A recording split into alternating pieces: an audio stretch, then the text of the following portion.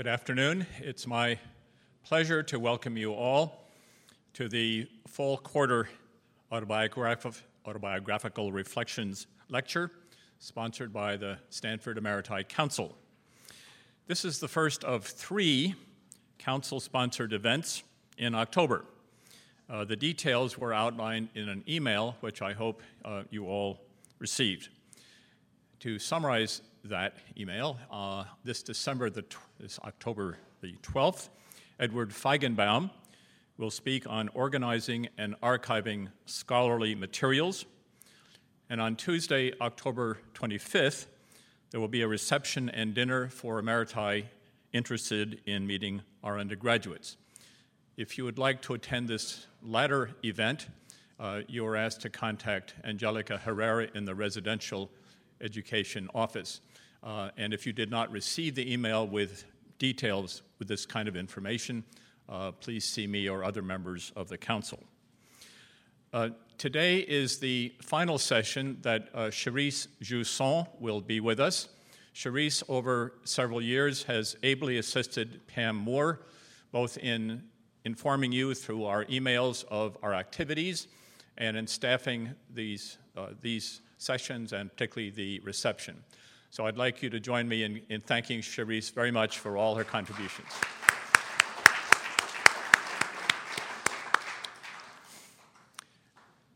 Introducing today's speaker, Professor Emeritus Paul Berg, is Philip Pizzo, the David and Susan Heckman Professor and Professor of Microbiology and Immunology Emeritus. Phil's professional focus has been on pediatric cancer and infectious diseases. He was Dean of our School of Medicine from 2001 to 2012, and in 2013 became the founding director of the Stanford Distinguished Careers Institute. A prolific scholar and recipient of many awards, he co-chaired the Institute of Medicine's influential and timely 2015 report entitled Dying in America, Improving Quality of Life and Honoring Individual Preferences at the End of Life. Thank you, Phil, for agreeing to provide us a brief background on today's speaker.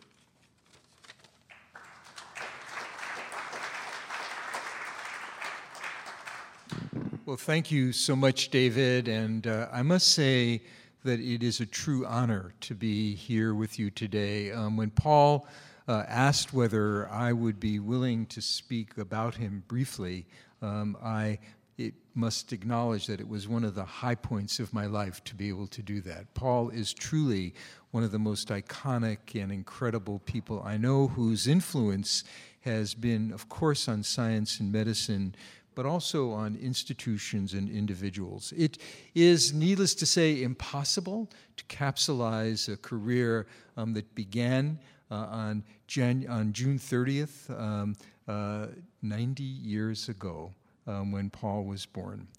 He has had a life of remarkable accomplishment. Now, everyone knows here that Paul is the recipient of the 1980 Nobel Prize in chemistry, a prize which he won with 2 other individuals, Wally Gilbert and Fred Sanger, and of course Paul Berg. And what's important to say about that is that when we think about where we are today in science, those 3 individuals really shaped much of what has transpired. Between Gilbert and Sanger, much of the underpinning for genetic sequencing, the whole sequencing of the human genome, was articulated.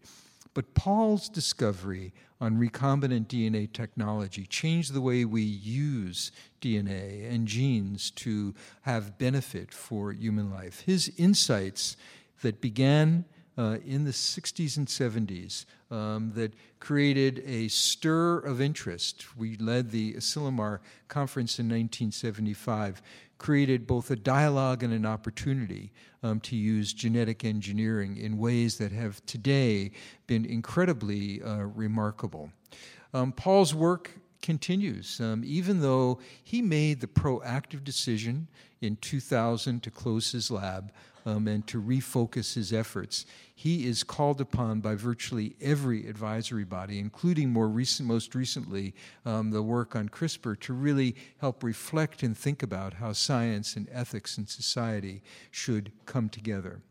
Paul's contributions transcend his work in science and medicine. He is one of the founders, in my opinion, of Stanford medicine as we know it today. When he arrived here in 1959 with Arthur Kornberg and other extraordinary members of the now Biochemistry Department, he and his colleagues laid the foundations for what has become a remarkable medical school. And over the years, his influence on countless students and individuals has truly been inspiring.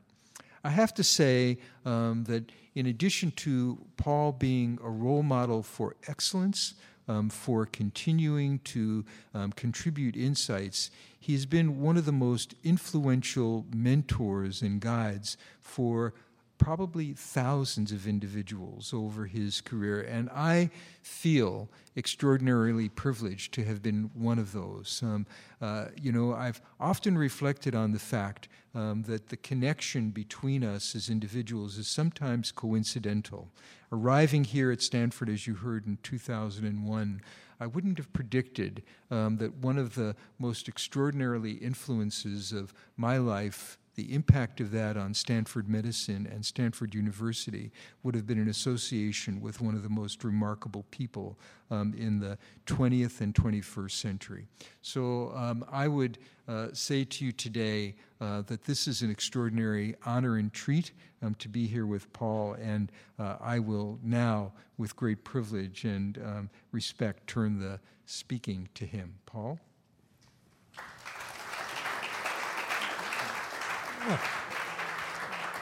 Yeah.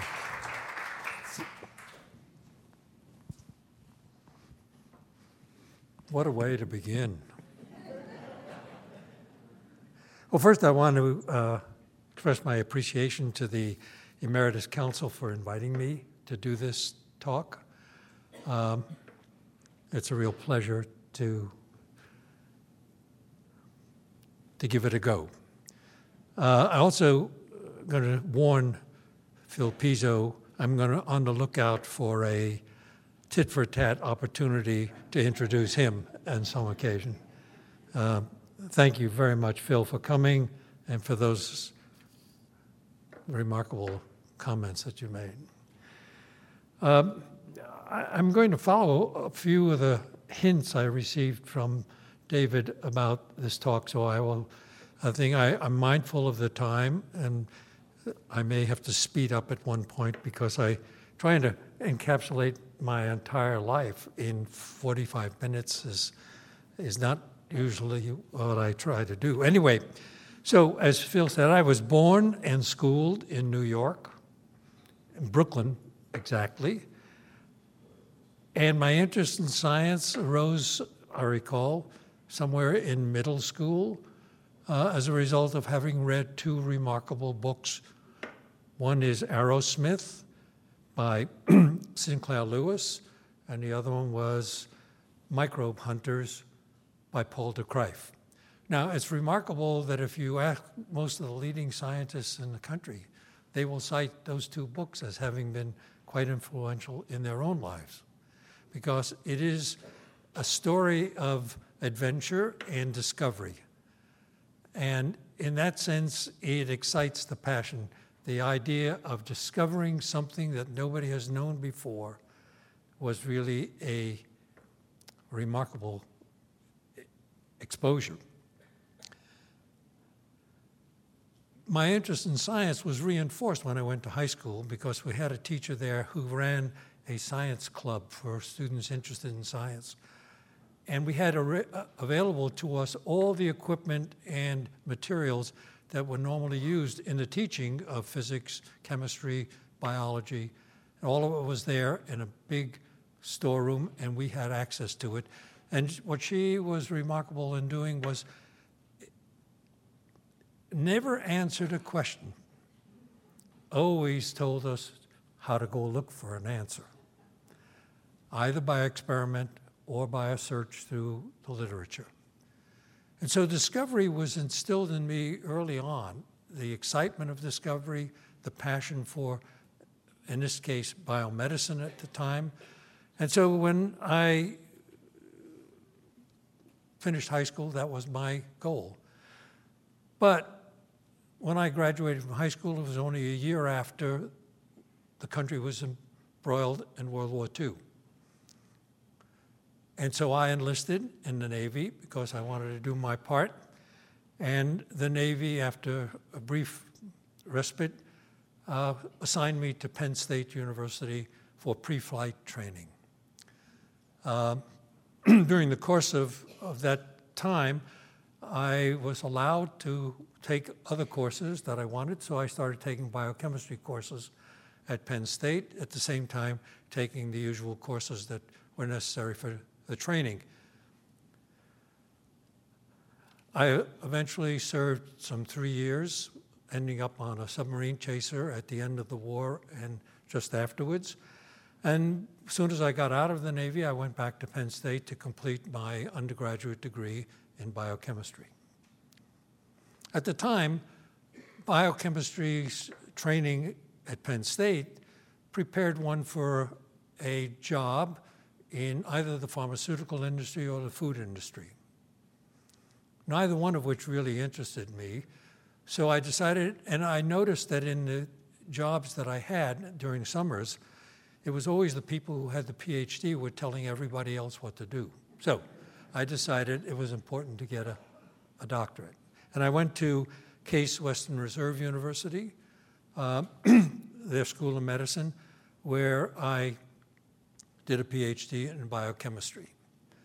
That was a very influential period because my mentor was a remarkable person, and I think right then and there, when I finished, I decided I was going to devote my career to what I call academic science, academic research. I was no longer interested in getting a job in a pharmaceutical industry or related.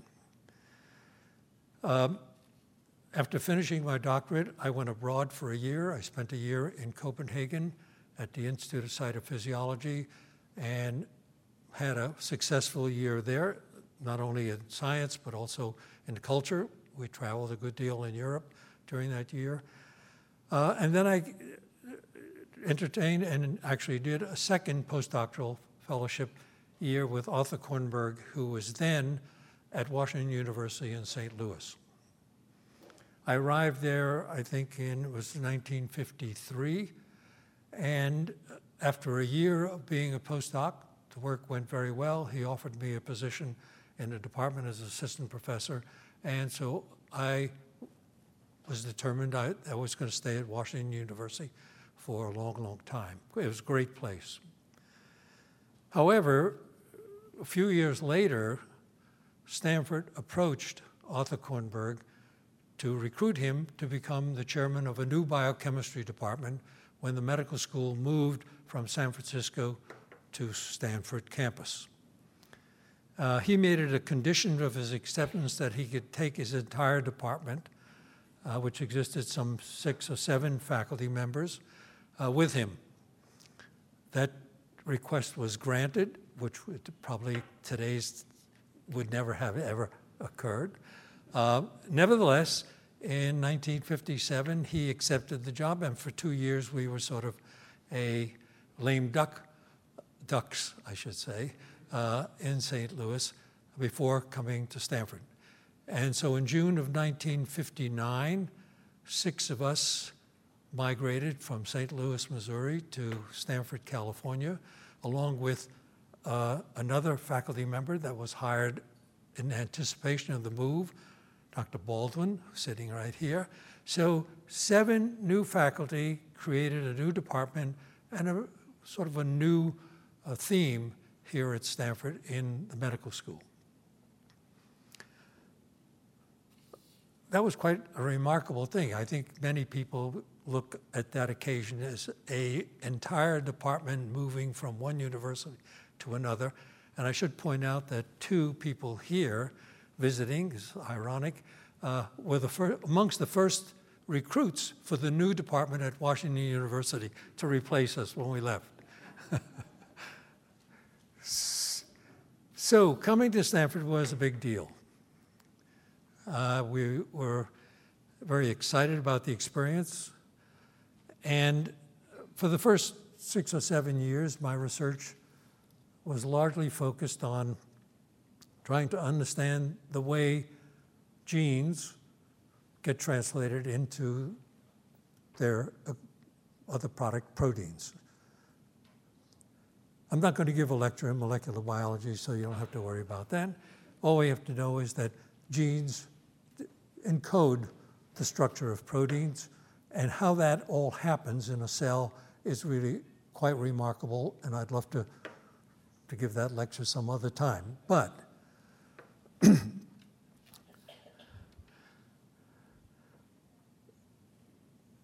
so that work went very well. Lots of students got their PhDs, and we turned out a number of interesting things.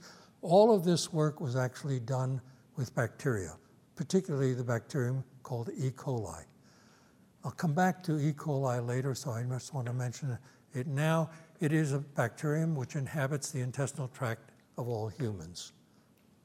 So it's a well-known organism. It's probably the best studied organism now. And it was used for many, many different kinds of experiments, genetic experiments particularly. And so in that experiment, we tried to define the steps and the products and the mechanisms by which genes, the information contained in genes, is actually expressed into the end product of proteins, how that's done and how it's regulated. Now, by about mid-1960s, it was pretty clear that the outlines of this process were well understood. We knew the players, we knew the way it happened, and we knew exactly most of the overlying features of it. There were a lot of details which are still being worked on. But a question that came up in my mind is what we had discovered in bacteria, was it also the true case in, say, for example, animal cells, human cells? Is the mechanism and the structure of genes in human cells the same as that of bacteria? Is it read out in the same way? Are the processes similar? And so that question was unanswered. There were dabbles going on in different places, but by and large, the way genes are function and the structure of genes and the function in what we call eukaryotic or mammalian cells, human cells, was largely unknown. So I decided somewhere around in the mid-60s that that was an interesting direction to go, and so we put aside the work we had been doing with E. coli and started anticipating how to get at the problem. My focus in that change was to see if we could understand cancer. How did cancer arise, and what were the underlying causes of cancer? With that focus, I decided that we would study certain viruses which were known to cause cancer in animals. There are 2 viruses which I'll just mention. One is called SV40 because it's derived from a simian virus, a simian monkey, the African green monkey, and the other one is polyoma, which is a mouse virus. But the unique feature of both of them is that when they infect their host cell, human or mammalian cells, or animals, they cause cancers. Now, what was interesting about the choice of using these viruses is they have very small genomes. That is, the virus is a small pellet, if you will, with a hard shell, and inside the shell is their single chromosome, which contains roughly 5 genes. So and one of which is responsible for causing cancer. So it seemed a reasonable approach to see if we could study what happens when such viruses infect human cells, what is the nature of their replication cycle to produce more virus, and what is the nature of the event that leads to this oncogenesis, the formation of converting a normal cell to a tumor cell.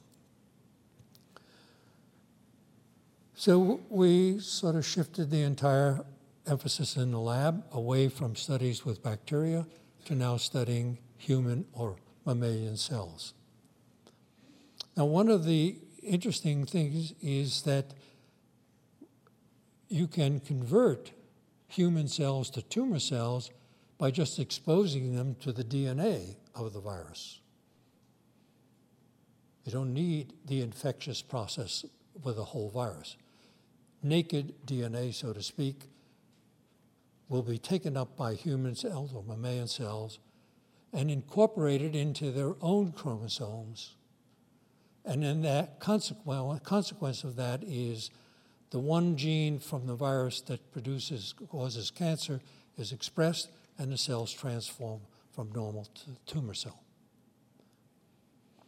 That's a wonderful model, and many people have exploited that model extensively since we and others started it. But there was another element of this project that intrigued me, and that was, could we in fact use viruses to alter the genes of the cells they infect? This was a property which is widespread in bacteria. There are viruses which, when they infect a bacterial cell, acquire some of the genes of the cell, and when they infect a new cell, they transfer those genes to the new cell. So there's a way of being able to alter the genetic makeup of a bacterial by using viruses to carry genes from one cell to another. And that property had proven to be extraordinarily useful and helpful in the study of molecular biology in microbes.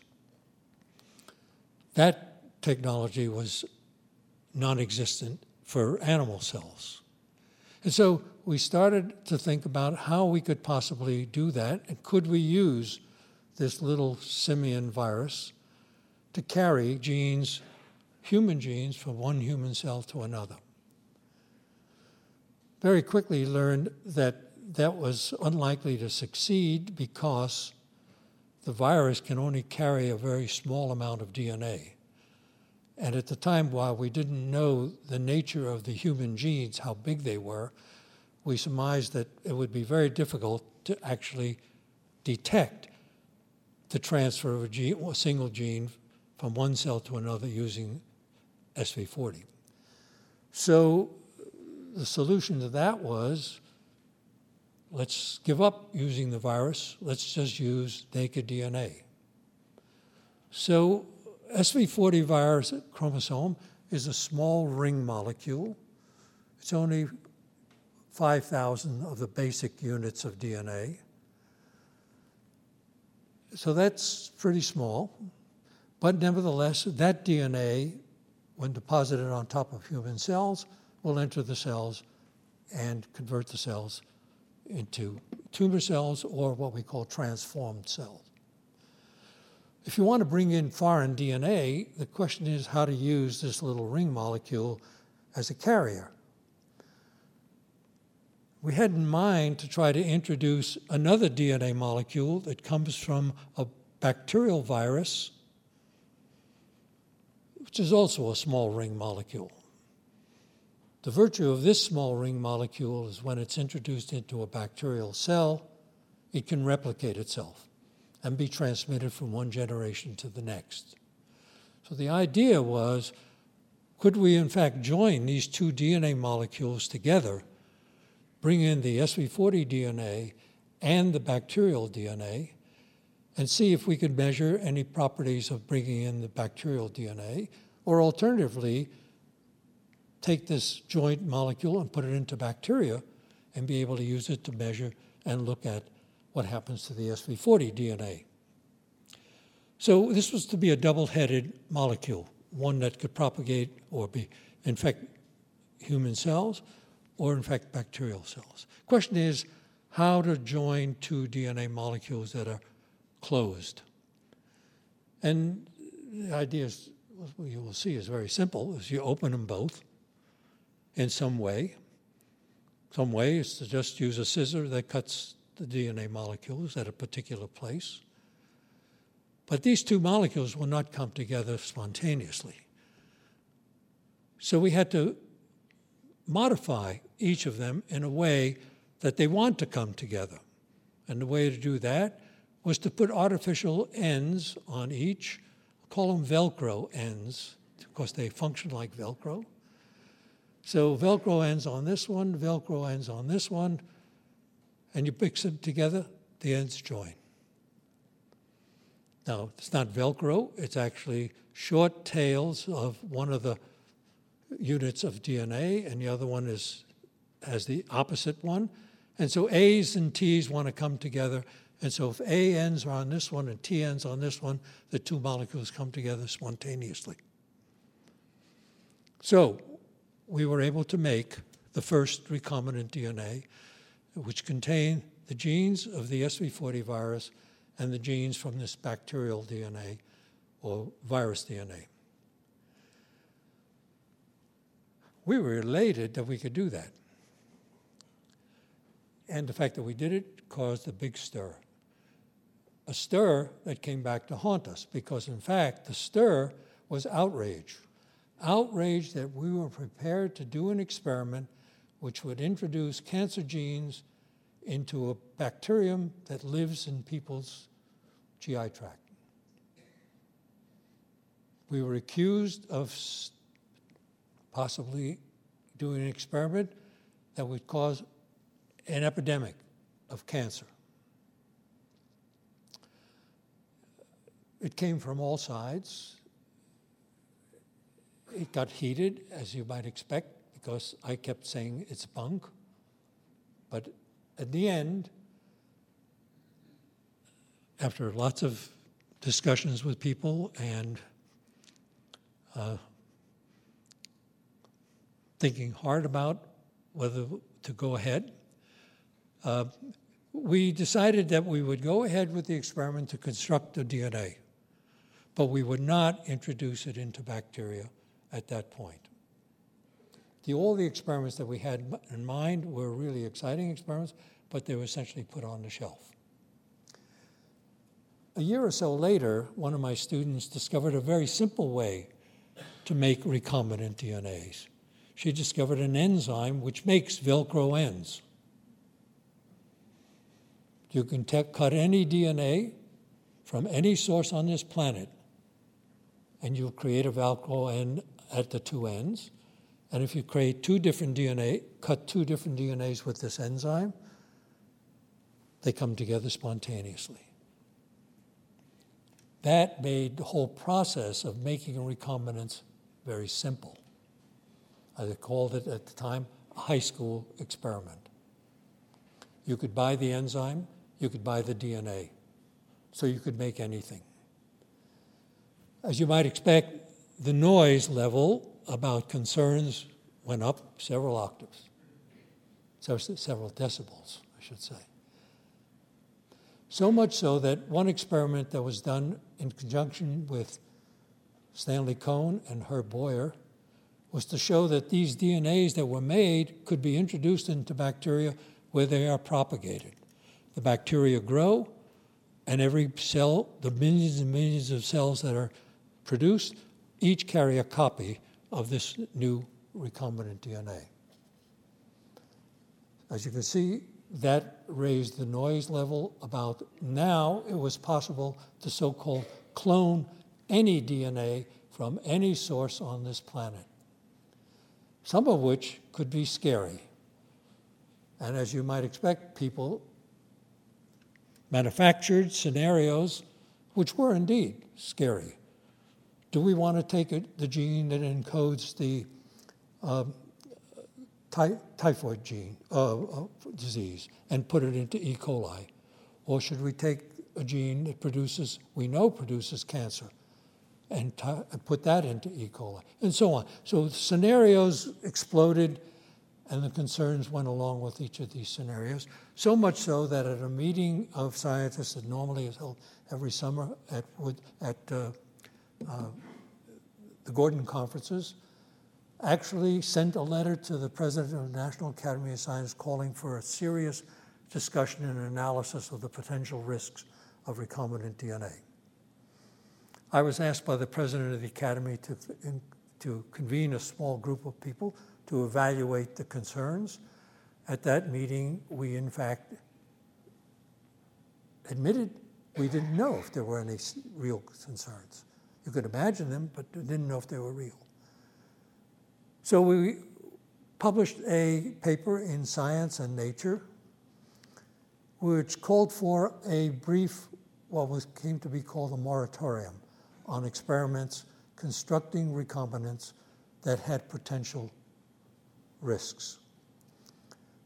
The same publication called for a meeting, an international meeting, at which scientists engaged in this kind of work would convene. It was held at Asilomar down in Monterey, or Carmel, to evaluate the potential gains for research, as well as the potential risks for the environment as well as humans. As you might have expected, to have a small group of scientists issue a proclamation asking everybody in the world to stop doing certain kinds of experiments did not meet with great enthusiasm. And many of us really were soundly denounced, and since 3 or 4, 5 of the scientists were from Stanford, where the work had gone on, it seemed a little bit worrisome to the outside world that Stanford was putting a wall around its own science. Nevertheless, the meeting was held in Asilomar, and after 3 very contentious days of argument and reviewing various science experiments and trying to evaluate the potential risks of different kinds of experiments, we actually concluded, and this was by far 95% of the people there, concluded that it was appropriate to call for regulations on how the research could be done.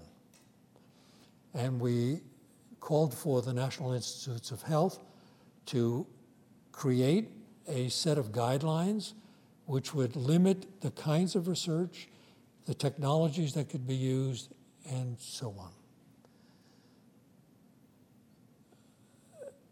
The end result was, a year after the Asilomar Conference, such guidelines were issued, and they were picked up by every scientific country in the world as their own, with slight variations depending on the country. So the Brits had their set of guidelines for recombinant DNA, the Japanese had their own, and so on. So there was a general agreement that there was a potential risk, but no clear evidence of any risk. One of the concerns I should mention, because I forgot, simian virus 40, SV40, was in fact first discovered in the polio vaccine. The first batches of polio vaccine were made using monkey cells as the substrate on which to grow the virus that was used to make the vaccine. And the cells that they were using were already from these monkeys that were infected. And so people were concerned that the early vaccine might have in fact induced cancer, but all the evidence of checking all the people who'd been immunized with those early batches, there wasn't a single indication of cancer. Nevertheless, the fear persisted that the cancer gene in SV40 would cause cancer in humans. Actually, there's no evidence that that's ever been the case. But nevertheless, the concern was, and here the imaginations of smart people was boundless. Everybody could imagine different scenarios by which the potential risk would become realized risks. But the end result was the recommendations out of Asilomar were accepted, They were implemented. They were seriously followed. So that, and over the years, there has not been a single instance of any experiment that could be cited as having caused any problem. I will just recount at Stanford. Stanford was required by the federal government, because of receiving federal funds for research, to establish a committee to oversee all recombinant DNA research at Stanford. This was to include people from the community, as well as members of the non-scientific faculty, as well as some scientific faculty. And this committee met regularly to review every experiment that was being proposed. It was interesting that after a few months, 5 or 6 months, most of the community people stopped coming. Most of the non-scientists stopped coming, because I think they recognized that scientists were taking it seriously and abiding by the guidelines, and in fact performing experiments that were deemed to be exciting, but not countermanding any of the guideline regulations. And over time, the guidelines have essentially been softened. Experiments that couldn't be done in the beginning began to be possible. And I think if there is a genetic revolution, it comes out of the ability to pursue all of the avenues which were identified at Asilomar and more without fear of any kind of concern. So from my own career, it was probably rare for a scientist to go from where his own experiments were denounced and which necessitated a very strong involvement in the public policy debate as to whether the experiments could proceed. Recombinant DNA came very close to being prohibited in the United States because, as you might expect, the Congress took up the issue, and the debate was as uninformed as it could possibly be. One distinguished senator who got up on the floor and said that he had never taken any chemistry or biology, so he couldn't be expected to understand the science. But he believed that that was the most dangerous science to have ever been undertaken in the United States, and he proposed that it be banned. Well, many of us learned to walk the halls of Congress, and I testified on many occasions about the issues in the science, and little by little, the issue subsided. So today, recombinant DNA is the underpinning of the Genome Project, of everything that's being done in genetics. So it has, now, is the Asilomar Conference a model for other kinds of contentious issues? We tried to use that model during the stem cell debate, when the federal government prohibited funding any projects using human embryonic stem cells. There, the issue was confounded because there was a strong ethical and religious component, which prohibited any kind of rational discussion of pros and cons. And so eventually, Asilomar Conference style didn't work. On the other hand, there's a very large group of geochemists who are thinking about geoengineering, as they call it, trying to modify climate by intervening in climate. And they held an Asilomar Conference, same place, same format, and eventually came out with a recommendation to also forego any experiments that might jeopardize climate by doing something that had unintended consequences and so on.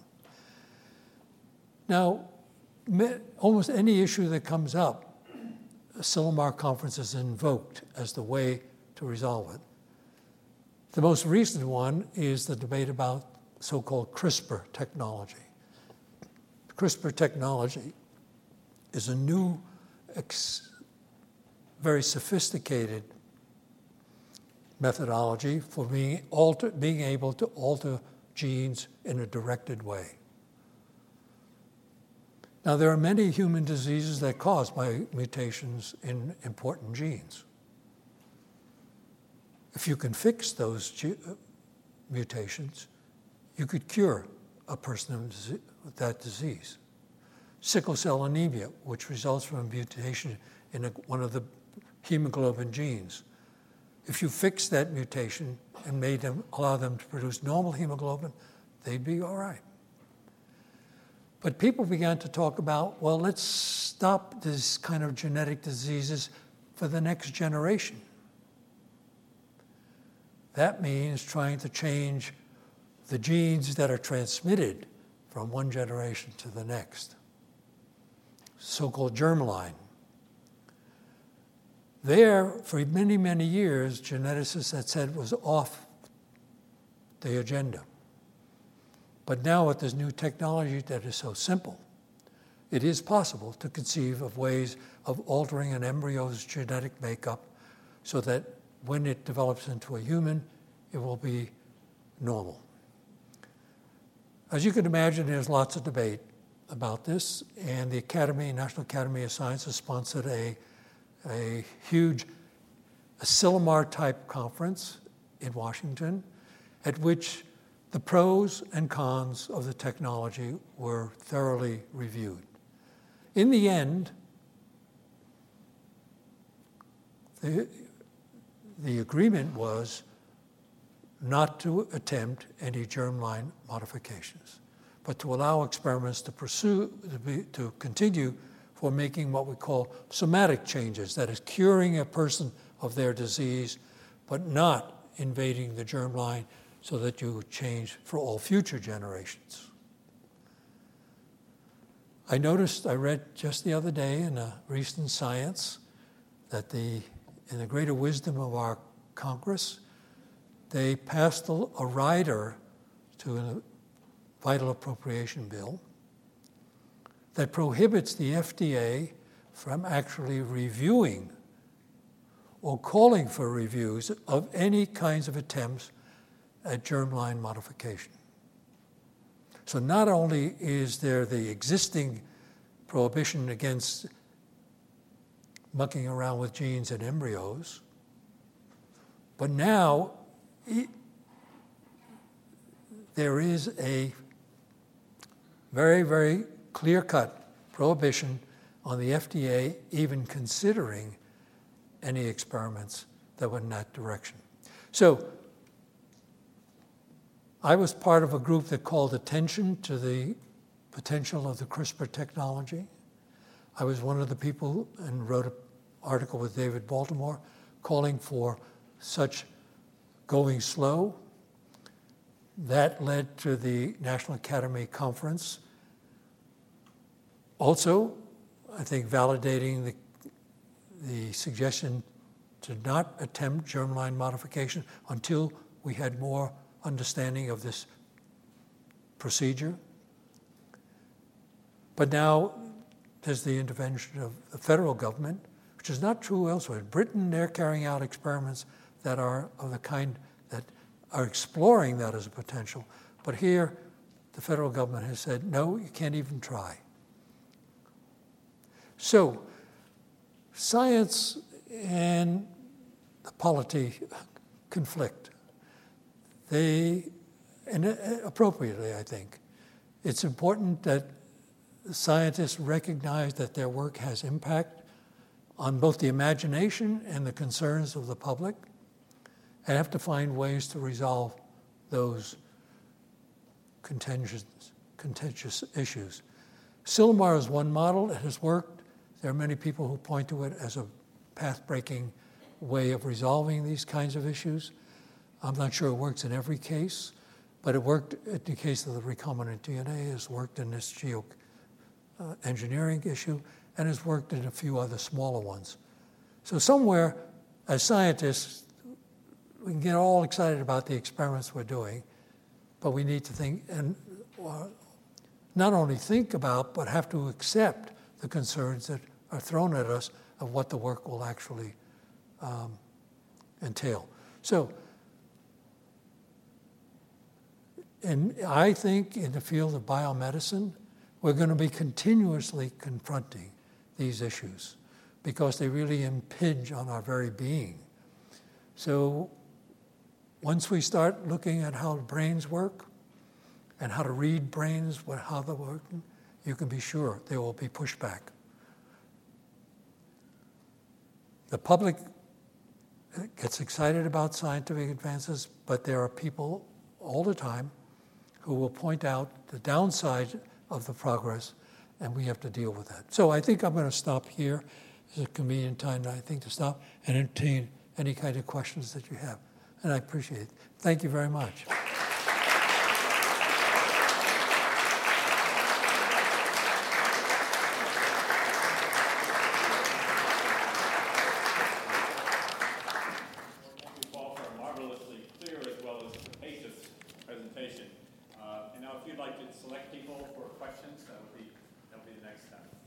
I'll go there. You'll have to speak loudly because I have trouble hearing, so. Well, thank you for a most eloquent and inspiring talk. My question is merely whether you ever had an opportunity to thank that high school science teacher. When the Nobel Prize was announced, as often happens, the press very quickly surrounds you and begins to pepper with questions. One of the questions was, who inspired you in science? And I talked about this woman. Her name was Sophie Wolf. Now, Sophie Wolf was not a teacher. She actually ran the stockroom. So that was a remarkable thing that emerged from the article, appeared in the Times the next day. She loved young people. She organized a science club, and because she ran the stockroom, she had access to everything.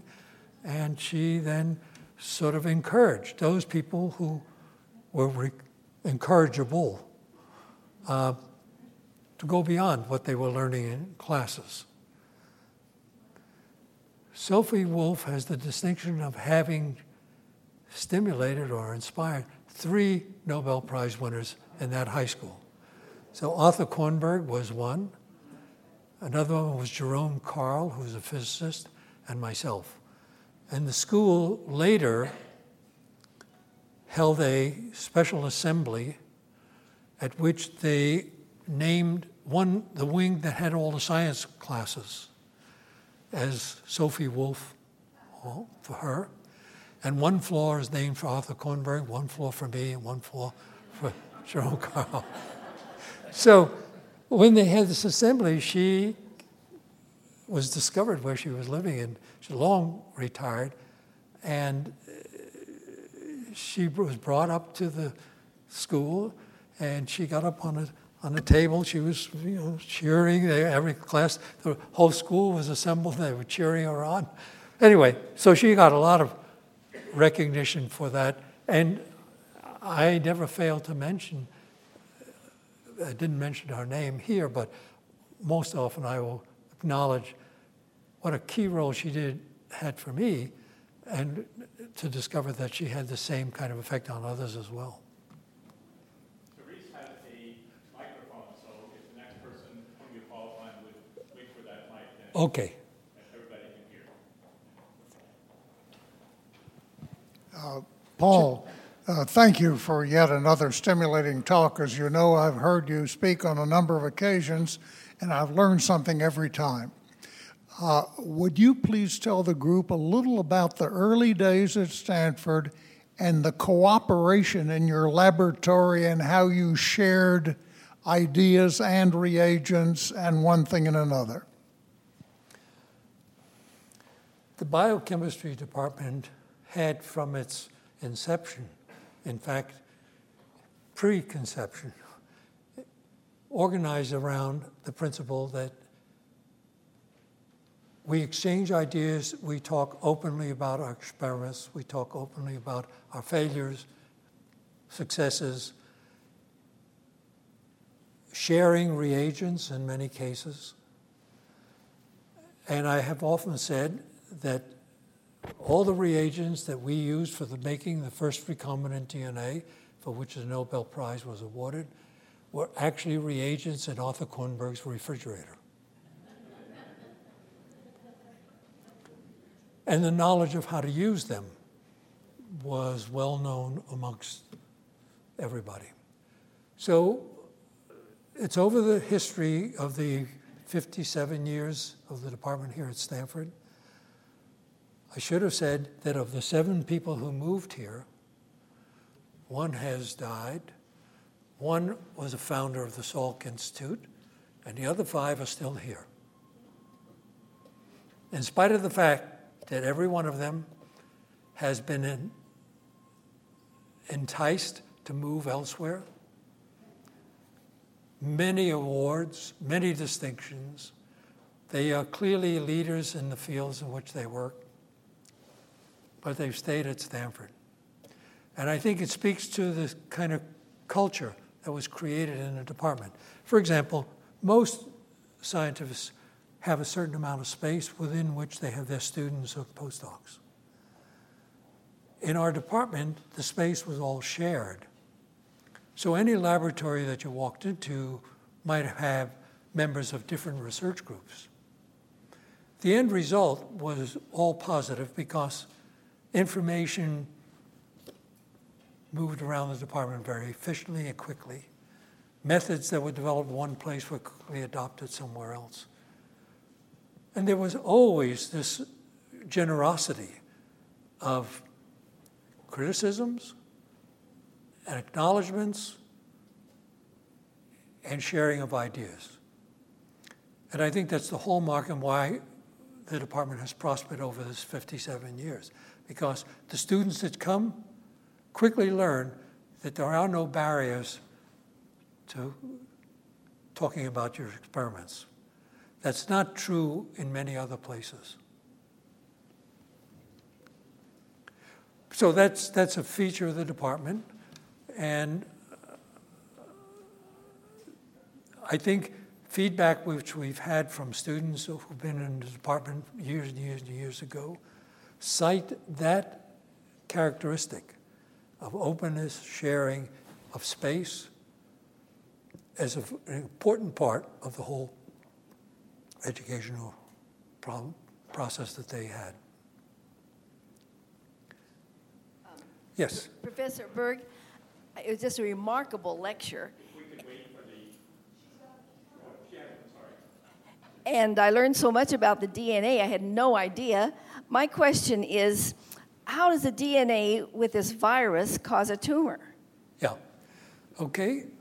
So that's now pretty well understood. DNA in the virus is essentially a package of information. And when the virus infects the cell, its package of information goes in and then inserts itself into the cell's chromosomes. So it becomes an integral part of the genetics of that cell.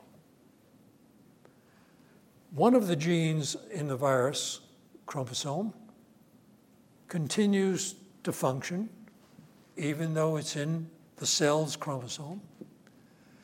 And that gene produces a protein which disturbs the whole regulation that determines how a cell grows and divides. That gene has been studied in great detail. The protein product it produces is well characterized.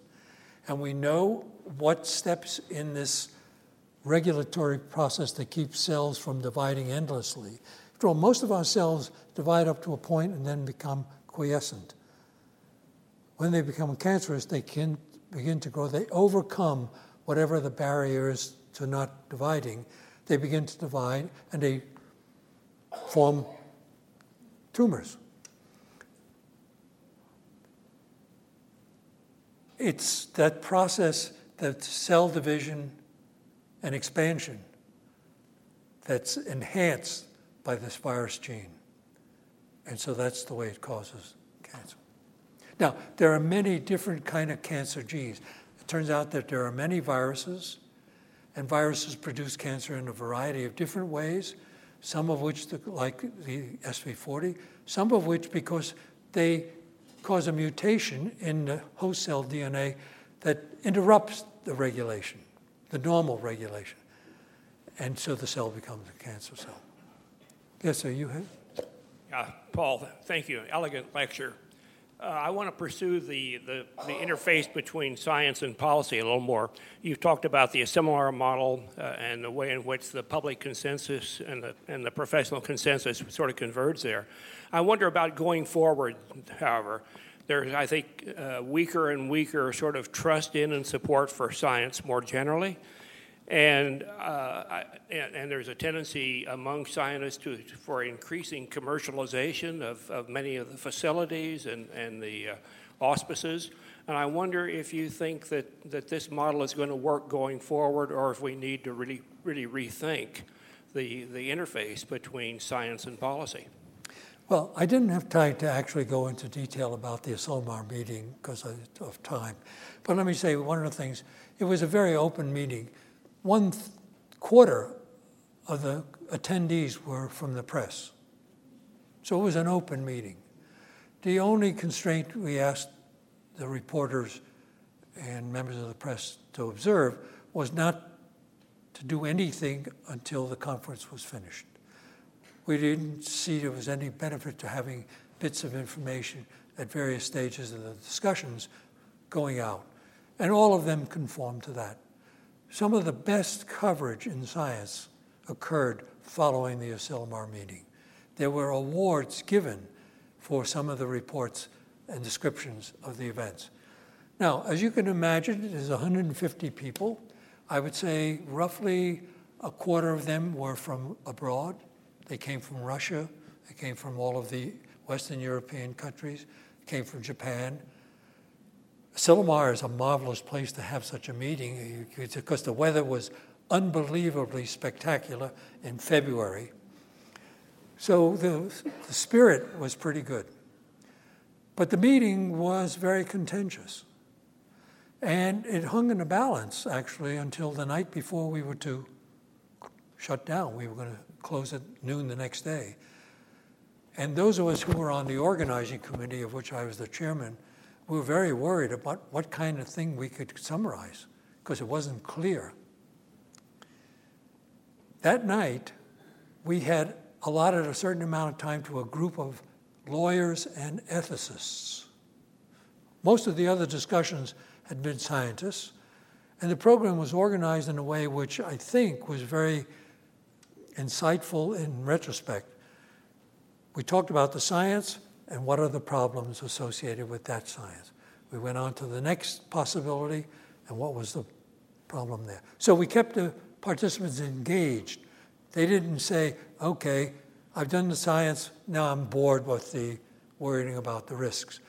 Risks in science were intermingled. So the meeting was organized in a way that people understood what were the issues and what were the opportunities. What the ethicists and the lawyers told us is our, what's the word I want?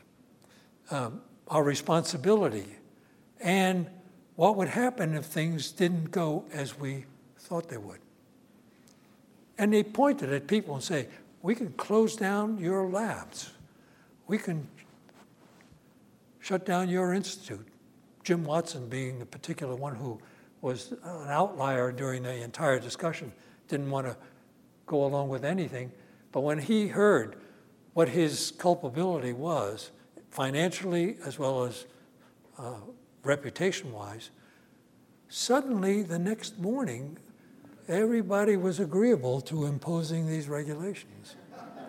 So what was unique was this was really the first time that participants in presumably producing the risk imposed on themselves a way to mitigate those risks and agreed to accept, in some cases, more stringent requirements than anybody ever thought were needed. In fact, we had agreed that if we were going to impose regulations, they should be strict at the beginning and evolve over time as we learn more and more about the technology.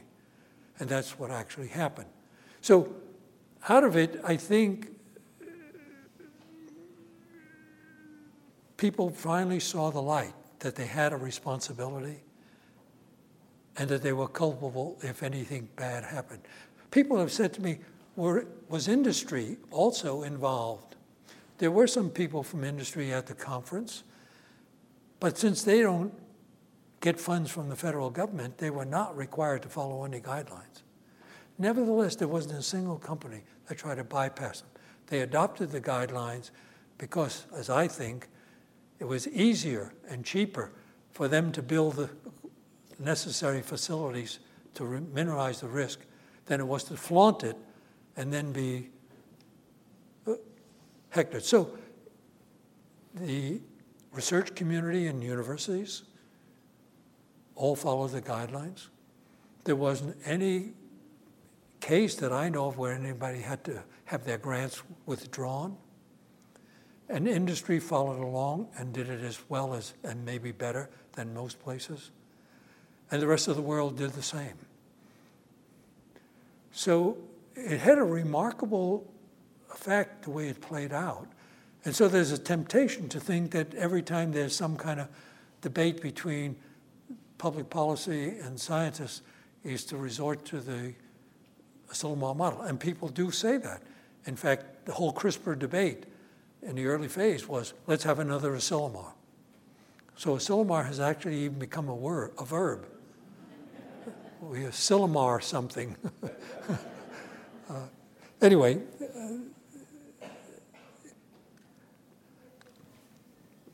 yes? Any last question? Have there been any developments since your work that have really surprised or alarmed you that led from your work? I think, since I have trouble hearing, I'm going to restate your question. You want to know how I responded to the first? No. Have there been any developments as a result of your work that have alarmed or really surprised you? Oh, yes. Well, the term genetic engineering was born in response to our experiments because it was actually now beginning to engineer genes. And very quickly thereafter, people learned how to actually isolate genes from any organism. The Genome Project relied on the technology of isolating genes to sequence them. But today, there is a field called synthetic biology, which is doing things that we never dreamed were conceivable or possible. So there are people who are actually trying to synthesize from scratch an entire chromosome to create new organisms, both for practical purposes. For example, there are many microbes out there generating petroleum from biomass. The genes from plants have been used to engineer bacteria to make important pharmaceuticals.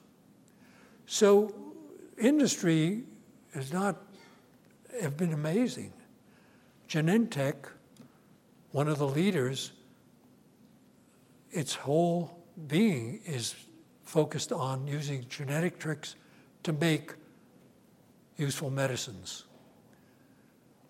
I just point out one thing is the early 1980s, or when Genentech went public, they were the first so-called recombinant DNA company.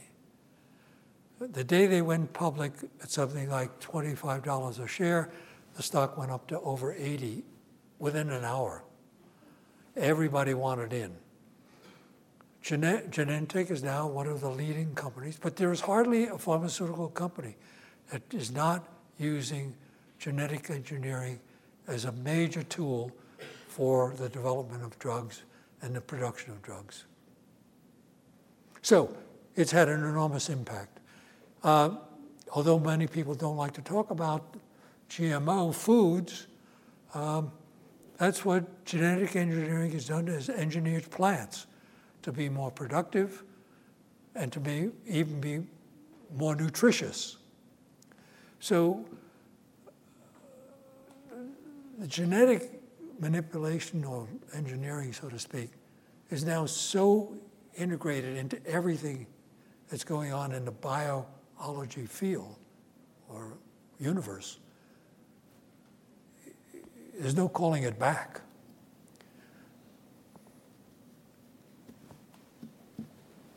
In thanking you, Paul, for your wonderful talk, I'd